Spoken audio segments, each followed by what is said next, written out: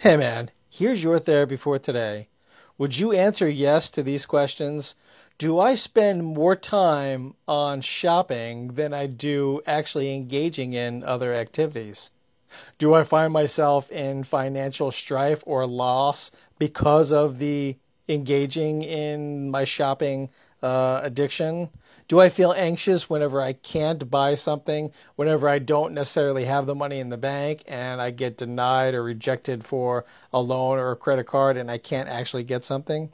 If you answered yes to any of these questions, that you may in fact have a shopping addiction, and recognizing that you do have the addiction is the first part in you changing it and healing from it, adopting some new, healthier habits. So, admitting to yourself, really, this is step one in the 12 steps for other addictions, is admitting that you have a problem. So, if you can admit that you have a problem, you have a shopping or compulsive buying addiction, then this is the beginning for you actually changing it. So owning that and saying, yes, in fact, I do have a shopping addiction and it's something that I want to change, but maybe I don't know how to do it, so I'm going to seek some outside help. Well, stay tuned because I'm definitely going to be of service and be helpful for you regarding this.